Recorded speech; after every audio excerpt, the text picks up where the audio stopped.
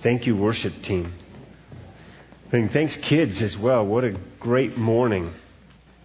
It's always a treat to be able to worship God in songs. And it's something always even more special when the kids lead us in worship. There's that honesty and sincerity and just a plainness that comes with it that is so rich and so deep. It's no wonder that Christ talked about wanting us to become like the children because of what they bring to that. And today's message really reinforces that and the challenges that we deal with as we become older and more mature and more devious and more desiring of people to look at us instead of God. And that's what we're going to talk about today. So it's great to have the kids start us out with their innocence, and then God to teach us where we've gone astray and how we need to continue to work on that.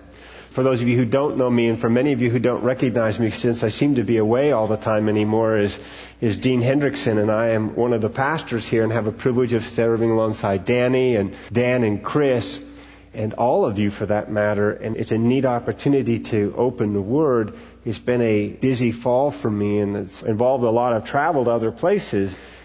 We were laughing when we were looking at our schedules and coming up with the teaching, and that there's really just 2 Sundays this fall that really worked very much for me to even be here in this today and next Sunday. But what was really funny is that the last time I taught was just before the men's retreat, right? But it was canceled the first time.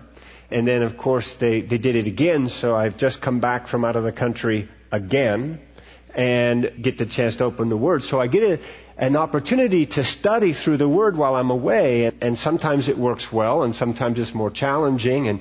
But the neatest part about it for me is that God always brings something to me that really will help me with the message and what's going on. And this was much the same. God is very gracious to me for that.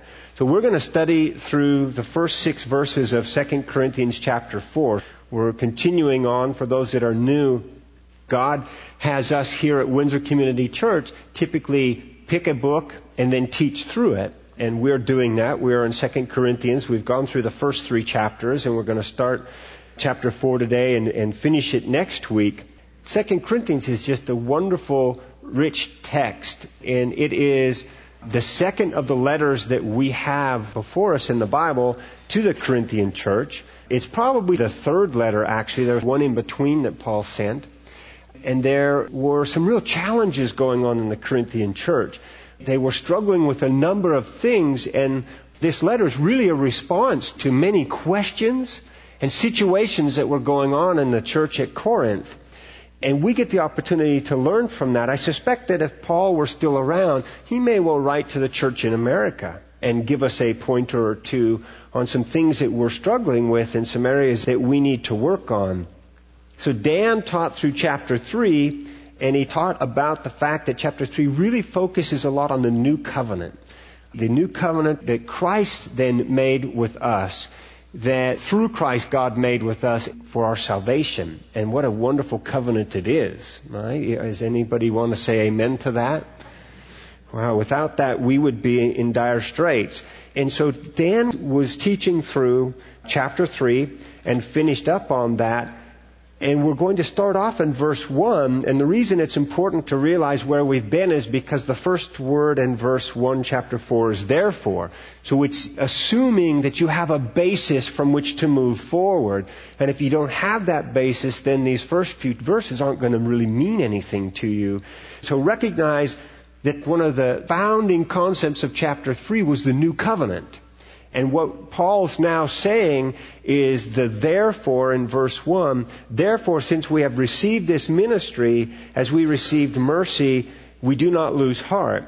The therefore is talking about the ministry of the new covenant. So he's going back to that and saying, so I've just told you all about this new covenant, Corinthians, and I'm reinforcing it. This is not the first time you've heard it, by the way, because they had heard it before from him. But he really was reinforcing that covenant. And now he's telling them, because we have this ministry of the new covenant, as we have received mercy, we do not lose heart.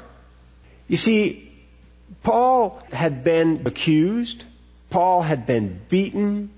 Paul had been left within just the slimmest grasp of life before. And he's telling the Corinthians here basically, it's okay. I prefer you wouldn't do this. But you know what? You cannot make me lose heart when it comes to the new covenant. There's nothing you can do that will cause that. You can try. Give it your best shot. You know, if you don't like this cheek, go ahead and hit this one. But I'm not going to lose heart.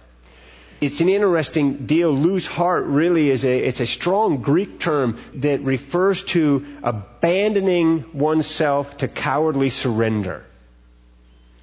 So Paul's telling the Corinthians here, go ahead.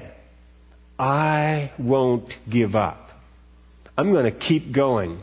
And I'm going to keep reaching out. And I'm going to keep teaching. And I'm going to keep sharing because it's what I'm here for.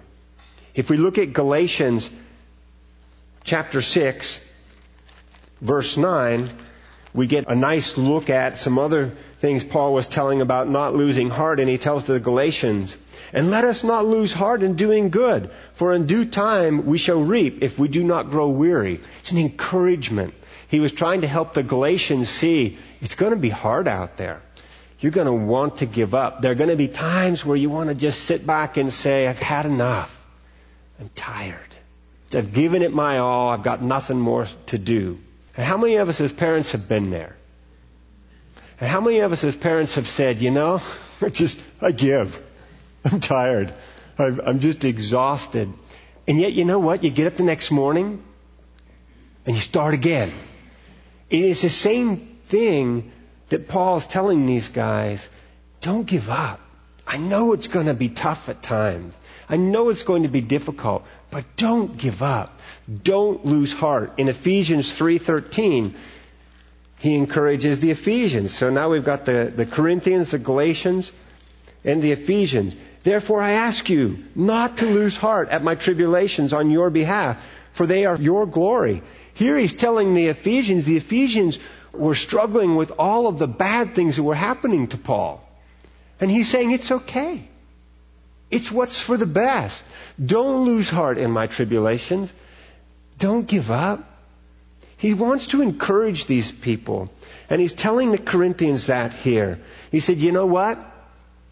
I'm not going to give up. We aren't going to do that. Our ministry is the gospel, the new covenant. And we're not going to lose heart. Please don't you do that either. It's so important that we recognize that we don't lose heart because of the mercies we've been granted by Christ. Right? The mercies that He has showered on upon us because He was willing to hang on the cross for us. And the grace that God gives us for salvation because He has mercy on us. Because we can't pay the price that we need to pay to do that. Paul goes on in verse 2 to say, but, so again, referring back to verse 1, we don't lose heart, but instead, we have renounced the things hidden because of shame, not walking in craftiness or adulterating the word of God, but by the manifestation of truth, commending ourselves to every man's conscience in the sight of God. Renounce is a word that we use to talk about to repent from or to turn away from. I used to believe this, or I used to do this, but now I have turned my back on it, I have turned away from it, and I renounce it. And there's a distinction between just turning away and renouncing. We can turn away from things, but kind of grab a hold of it and drag it with us. Has anyone done that? I'm going to turn from this, but if I get a good hold, I can take it and pull it behind me. The concept of renouncing is I turn away and I step away. I leave it there. I go here. It doesn't come along with me.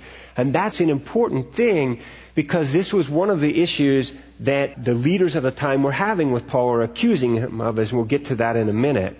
The shame here, so he's renounced these hidden things of shame. Shame is talking about ugly, disgraceful things. We know that as sin, right? It's one of the things in sin.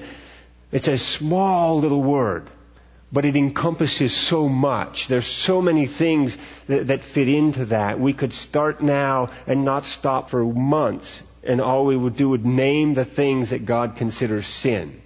So those things that are ugly or disgraceful to God. And the hidden things of shame really points about those things that we do, that we hide, that we keep kind of close, that you don't see, right? It's easy to renounce those really bad things when you're in a group of people, right? You may see something and say, oh man, I would never get into that. Or I used to do that, but I don't do that anymore. Then you go off to your room, and what happens there? What does your life look like there? That's the stuff Paul's talking about here. Those hidden things of shame, secret immoralities, hypocrisies, sins hidden deep in the darkness of one's life. He goes on to talk about not walking in craftiness or adulterating the Word of God. You see, the leaders of the time had accused Paul of doing just that, of being a man who would use words, not just the Word of God from their perspective, but words to get people to do the things he wanted them to do. He would use things to convince people to follow him. That's what he was being accused of doing. He talked about being crafty, a deceiver, twisting and perverting the teaching.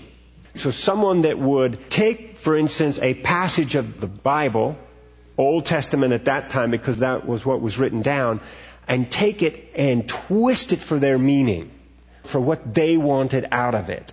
So they would take, in some cases, a very small section, and they would blow it into a very big thing. I could give you hundreds of examples that happen right now, all the time. God will repay you tenfold for every dollar you give to Him. Right? That's out there. God talks about giving us back more than we could ever give, but the intent of the passage was not such that if you invest $1, He'll give you 10. But if you turn on the television or the radio, there is a reasonable chance today that you will hear that very thing being taught. You send us your money, and we will pray for you, and God will give you back tenfold. Now, if you take the little bit of Scripture, you could read that, but it's not the intent of the scope. And leaders here were accusing Paul of doing that, of taking things that he had done and try to use them for his own gain. Adulterating or handling deceitfully talks about tampering with, used to speak of dishonest business practices in the New Testament time. So people would take wine. Wine was a staple of the day. And there was good wine, there were bad wines. But sometimes people would take these wines, and rather than selling you a flask of wine, they would sell you a half flask of wine with a half flask of water. They would deceive people with that. So people would buy the flask. They couldn't see in the flask. They just see the outside. They would buy that. They would take it home only to find out that it was diluted half and half with water. So that was a dishonest, adulterating effect to the wine. And the leaders of the time were accusing Paul of that very thing. They said that Paul indeed was twisting. Paul was being crafty. Paul was giving half-truths. Paul was using the Word for his benefit and to get people to do the things that he wanted them to do by twisting God's Word. And Paul's response to that is,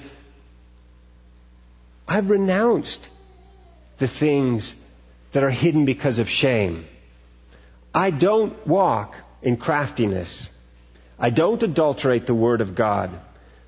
But leaders, by the manifestation of truth, commending ourselves to every man's conscience in the sight of God. Commending means to establish or stand near to. Paul's responding and saying, by the manifestation of God's truth, I'm willing to stand near your conscience, everyone, to show that I am not being deceitful, that I am not adulterating the word, that it is not me who is creating this issue, but in fact, leaders, it's you. You are doing this. Now, all of a sudden you've got a he said thing going on, right? The leaders on one hand are saying, Paul, you're being deceitful and adulterating the word. And we're not, right? In essence, whenever you accuse somebody of doing something like that, in essence you are claiming that you don't. Paul, on the other hand, said, no, you are deceivers and adulterating the word. I'm not. So all of a sudden we've got some on both sides. If we were in a court of law, then we'd have to go on and prove who's right, who's wrong.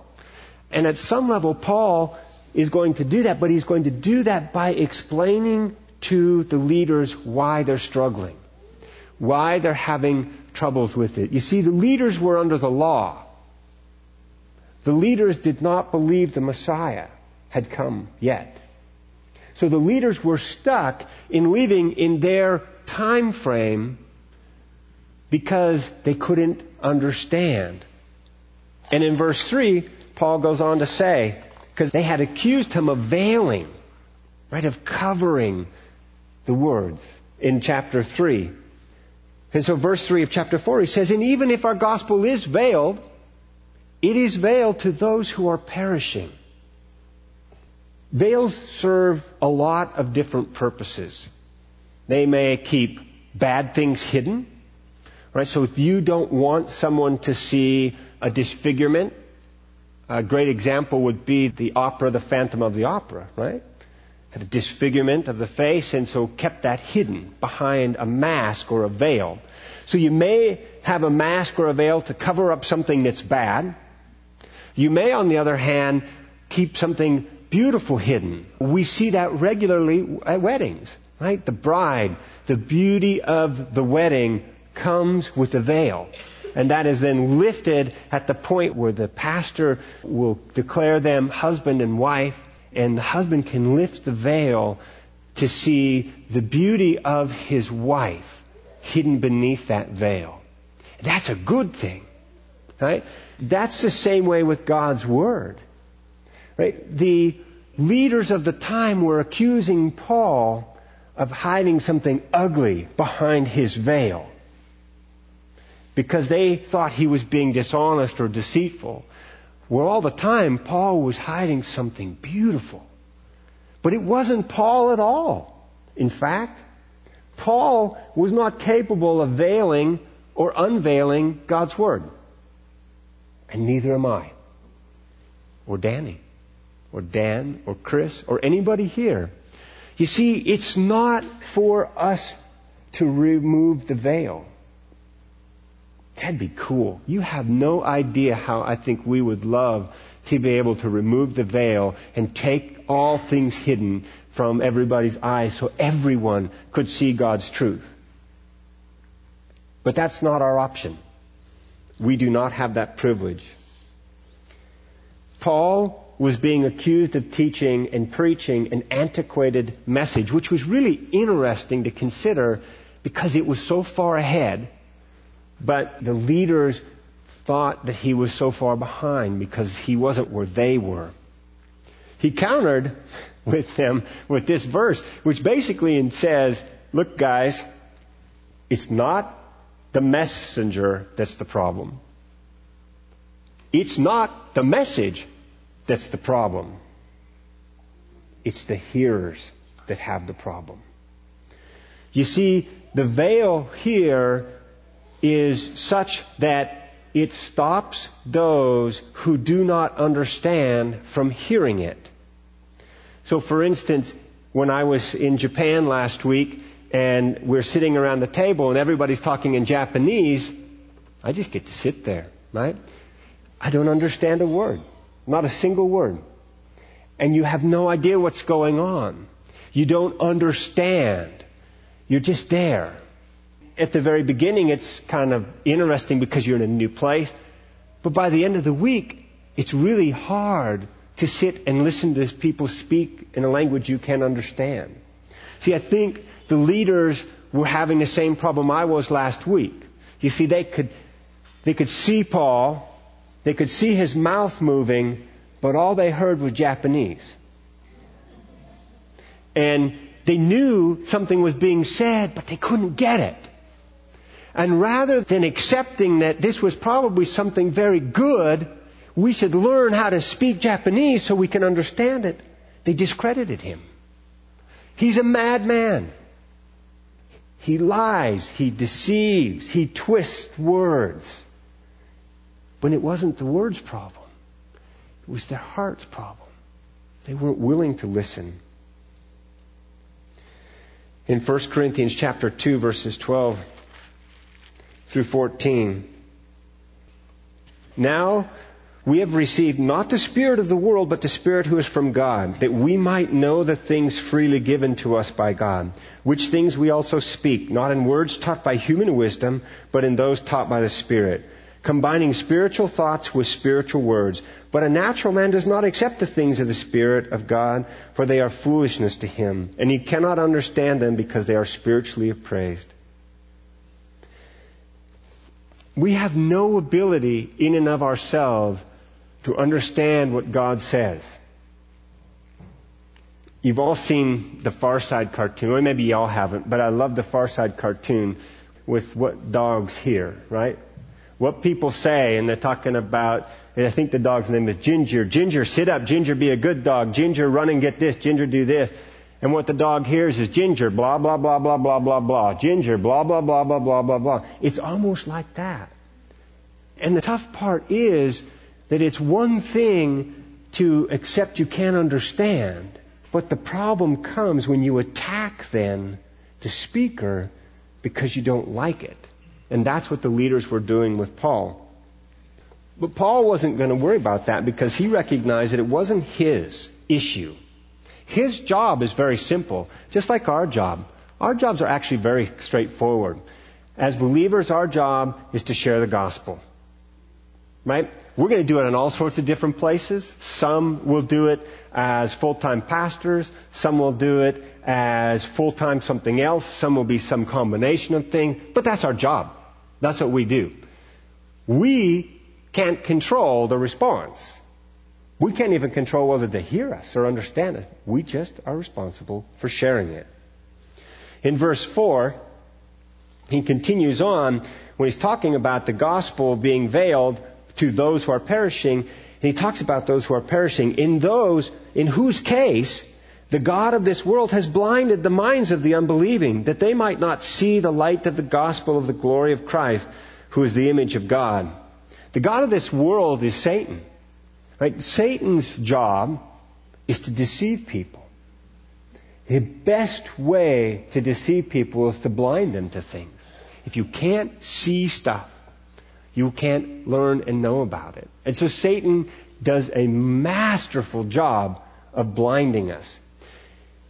In talking about the God of this world, it probably translates a little better to the God of this age, the God of this time frame and this locality.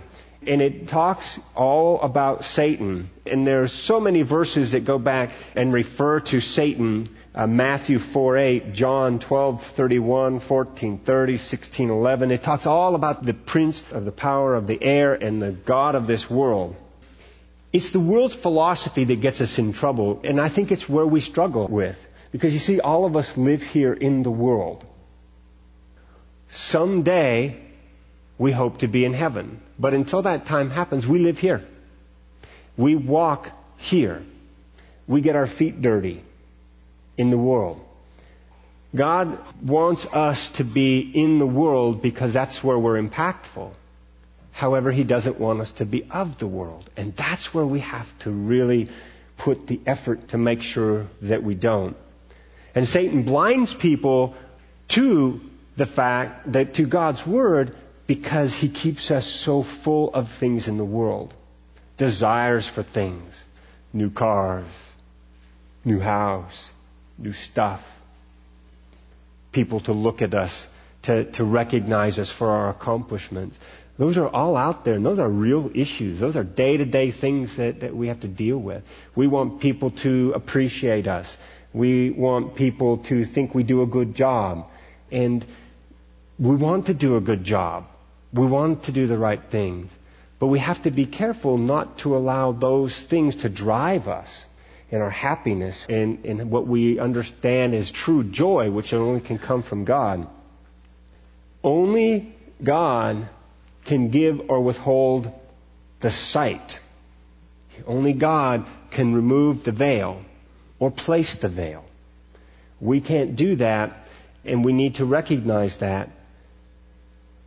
We have to try to help people, however, to recognize where the world gets in their way. And that's one of the things we can do. And ideally, wouldn't it be cool to see everybody see the light of the gospel of the glory of Christ, who is indeed the perfect image of God who walked the earth. In verse 5, Paul goes on to say, "For we do not preach ourselves, but Christ Jesus is Lord, and ourselves as your bondservants for Jesus' sake." In 2 Corinthians 12, verse 5, Paul reinforces this. "On behalf of such a man I will boast." So he's talking about a man who is caught up in third heaven. "I know such a man," starts in verse 3, "whether in the body or apart from the body I do not know, but God knows, was caught up into paradise and heard inexpressible words which a man is not permitted to speak. On behalf of such a man I will boast, but not on my own behalf. I will not boast, except in regard to my weakness." They accuse Paul of trying to steal the show, trying to steal the glory, trying to get people to follow him. Over and over, Paul talks about it not being about him, but he talks about his weaknesses, about how in his weakness God is sufficient and God is all strong. In 1 Corinthians 2:3, we see that again. "And I was with you in weakness and in fear and in much trembling." He doesn't go on and on about how capable he is, how good he is, how able he is, how he can make such a difference. That's not been his countenance. And the Corinthians know that, but they're trying to grab some foothold in their accusations of him. But rather, he was humble, and his whole life was preaching Jesus. In 1 Corinthians 2:2, it just talked about, I'm destined to know nothing but Christ. Nothing but Christ. That's it. That's all I need. That's all I require is Christ. And then finishing up in verse 6, he continues on and says, "For God who said, 'Light shall shine out of darkness,' is the one who has shone in our hearts to give the light of the foreknowledge of the glory of God in the face of Christ." Paul really tries to draw back everybody to God and to Jesus. This is the root. God's the foundation. Christ is your Savior, not Paul. Not Paul. He talked about in 1 Corinthians about baptism and being grateful that people weren't baptized in his name. Because he didn't want anybody to be confused at all about his role in doing this. It takes us back to God the Creator. The light shall shine out of darkness. In Genesis 1:3, God's talking about, let there be light. Right? The Creator spoke things into existence. And the Creator of physical light is the same one who has to create the supernatural light in our lives. This light then ushers us out of the kingdom of darkness. And that gives us the ability to renounce things of before. So our sins, those things that have been holding us back, that have veiled our eyes, those things through the light of Christ, we're able to walk away from. And it's through the Spirit that we can do that. It's critical to understand, however, that it's all God's doing.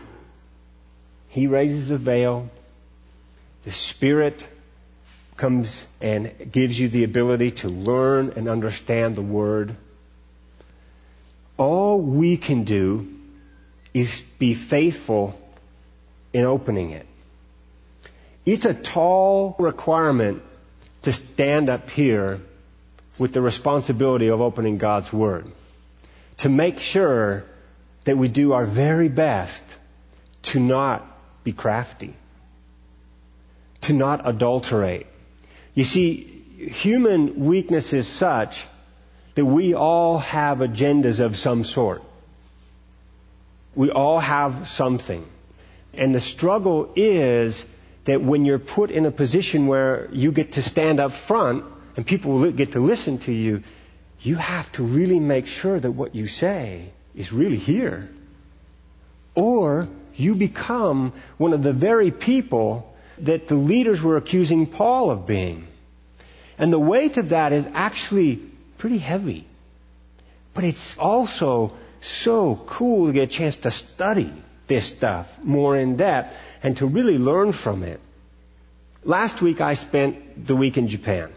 And I always look for God to show me something that will help me understand better where He wants me to go with a message when I'm getting the chance to open the Word. And one of the things that really hit me while I was there was the whole concept of the veiling of things. So if we could go to the next slide. A couple pictures of Japan. One of the places we went to, one of my hosts was very keen that we visit some temples. They're Buddhist temples, I'll tell you straight out. There's some interesting things to learn from these, as from everything. And the first thing was the ladies, and it doesn't show that well in the picture, but the Japanese ladies have their faces painted completely white.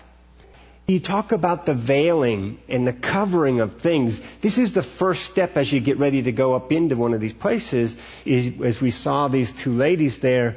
And it's that whole concept of you could see them 2 hours later if they changed clothes and took the makeup off and never know that you'd seen them before. So a covering, a hiding, if you will. But where it really hit me was next to them, please, more in the buildings themselves. So there are these beautiful buildings. They can be brightly painted. They are ornate. They have all sorts of things. They're actually incredible settings for the temple. But the things that interested me here were the concept, if you look at this, you realize everything's closed. It's beautiful things on the outside. But in the inside, it's dark. And it's shadowy. And in the real holy place, you can't even step up on the steps with your shoes on. You've got to take your shoes off. And you go in, and it's all dark. And it's all shadowy. And you just can't really make anything out. And every place that there's a place to stop and to pray or do something, there's a box to put your money in. But it's interesting, if you look on the depths, the next picture, all the paint's coming off. Right? You can put beautiful paint on stuff. But if the underneath isn't solid or isn't stable, the paint comes off. It just comes right off. And next one, you might even cover it with gold. This is gold plated. This whole building is gold plated. But notice everything's closed off. You get this outside perspective, but you never get to see what's inside of these buildings. The other thing that astounded me is that in the first place we went into this very special spot, and not 50 yards from it, there's a kiosk. And you can buy happiness. You really can. You can buy wealth, you can buy happiness, you can buy health, you can buy babies, everything's for sale. And it hit me as I looked at this, and I'd been studying through the passage before this, that these people were all veiled. They couldn't see the absurdity of such. Here's this temple where they're worshiping a god of sorts, but this god really can't do anything. In fact, the God can't even grant happiness unless you can pay for it. And it was an interesting perspective for me.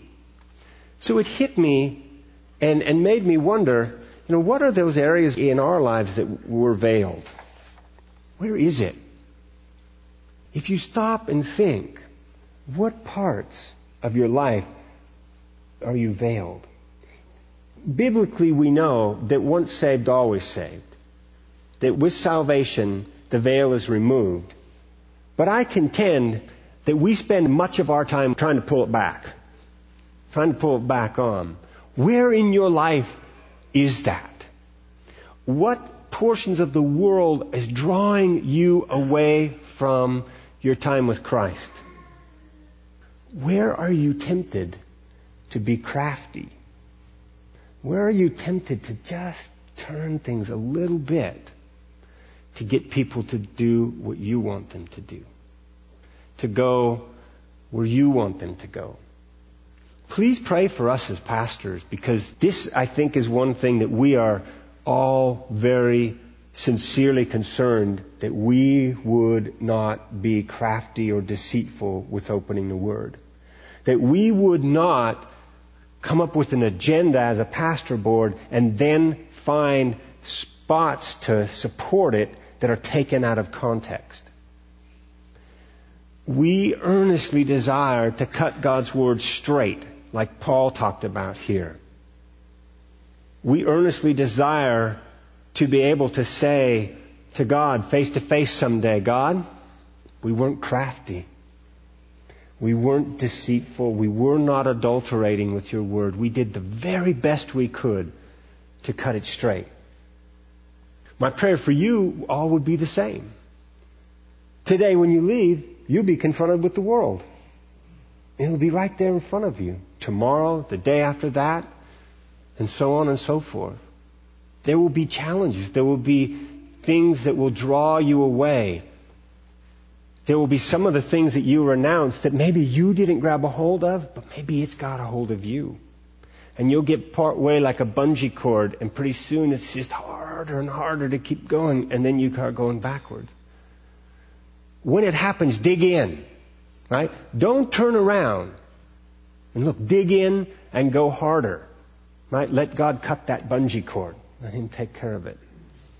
Next week we're going to talk about the bodies of ours that are earthen vessels, and how cool it is that God has allowed us to be who we are, where we are, and how He perfects us, and how He uses us, and how our outer bodies are decaying, but the inner body is beautiful. Unlike these buildings that are gorgeous on the outside, but they're rotting from the inside. Okay? We want to be the opposite. We're going to rot on the outside, but the inside's going to be precious. Let's pray. Dear Lord, thank you for being who you are and who you say you are. Thank you for being so patient with us, with me especially, Lord. I know that I have tried you many times. I thank you for giving me the opportunity to open the Word, and I pray, Lord, that your truth can be impactful and that I can be completely out of the way. I pray, Lord, as well that you will be giving all of the guys a safe drive back today, that they will be refreshed in spirit, if not in the flesh, and Lord, that they will come away knowing you better and knowing better your plan for them.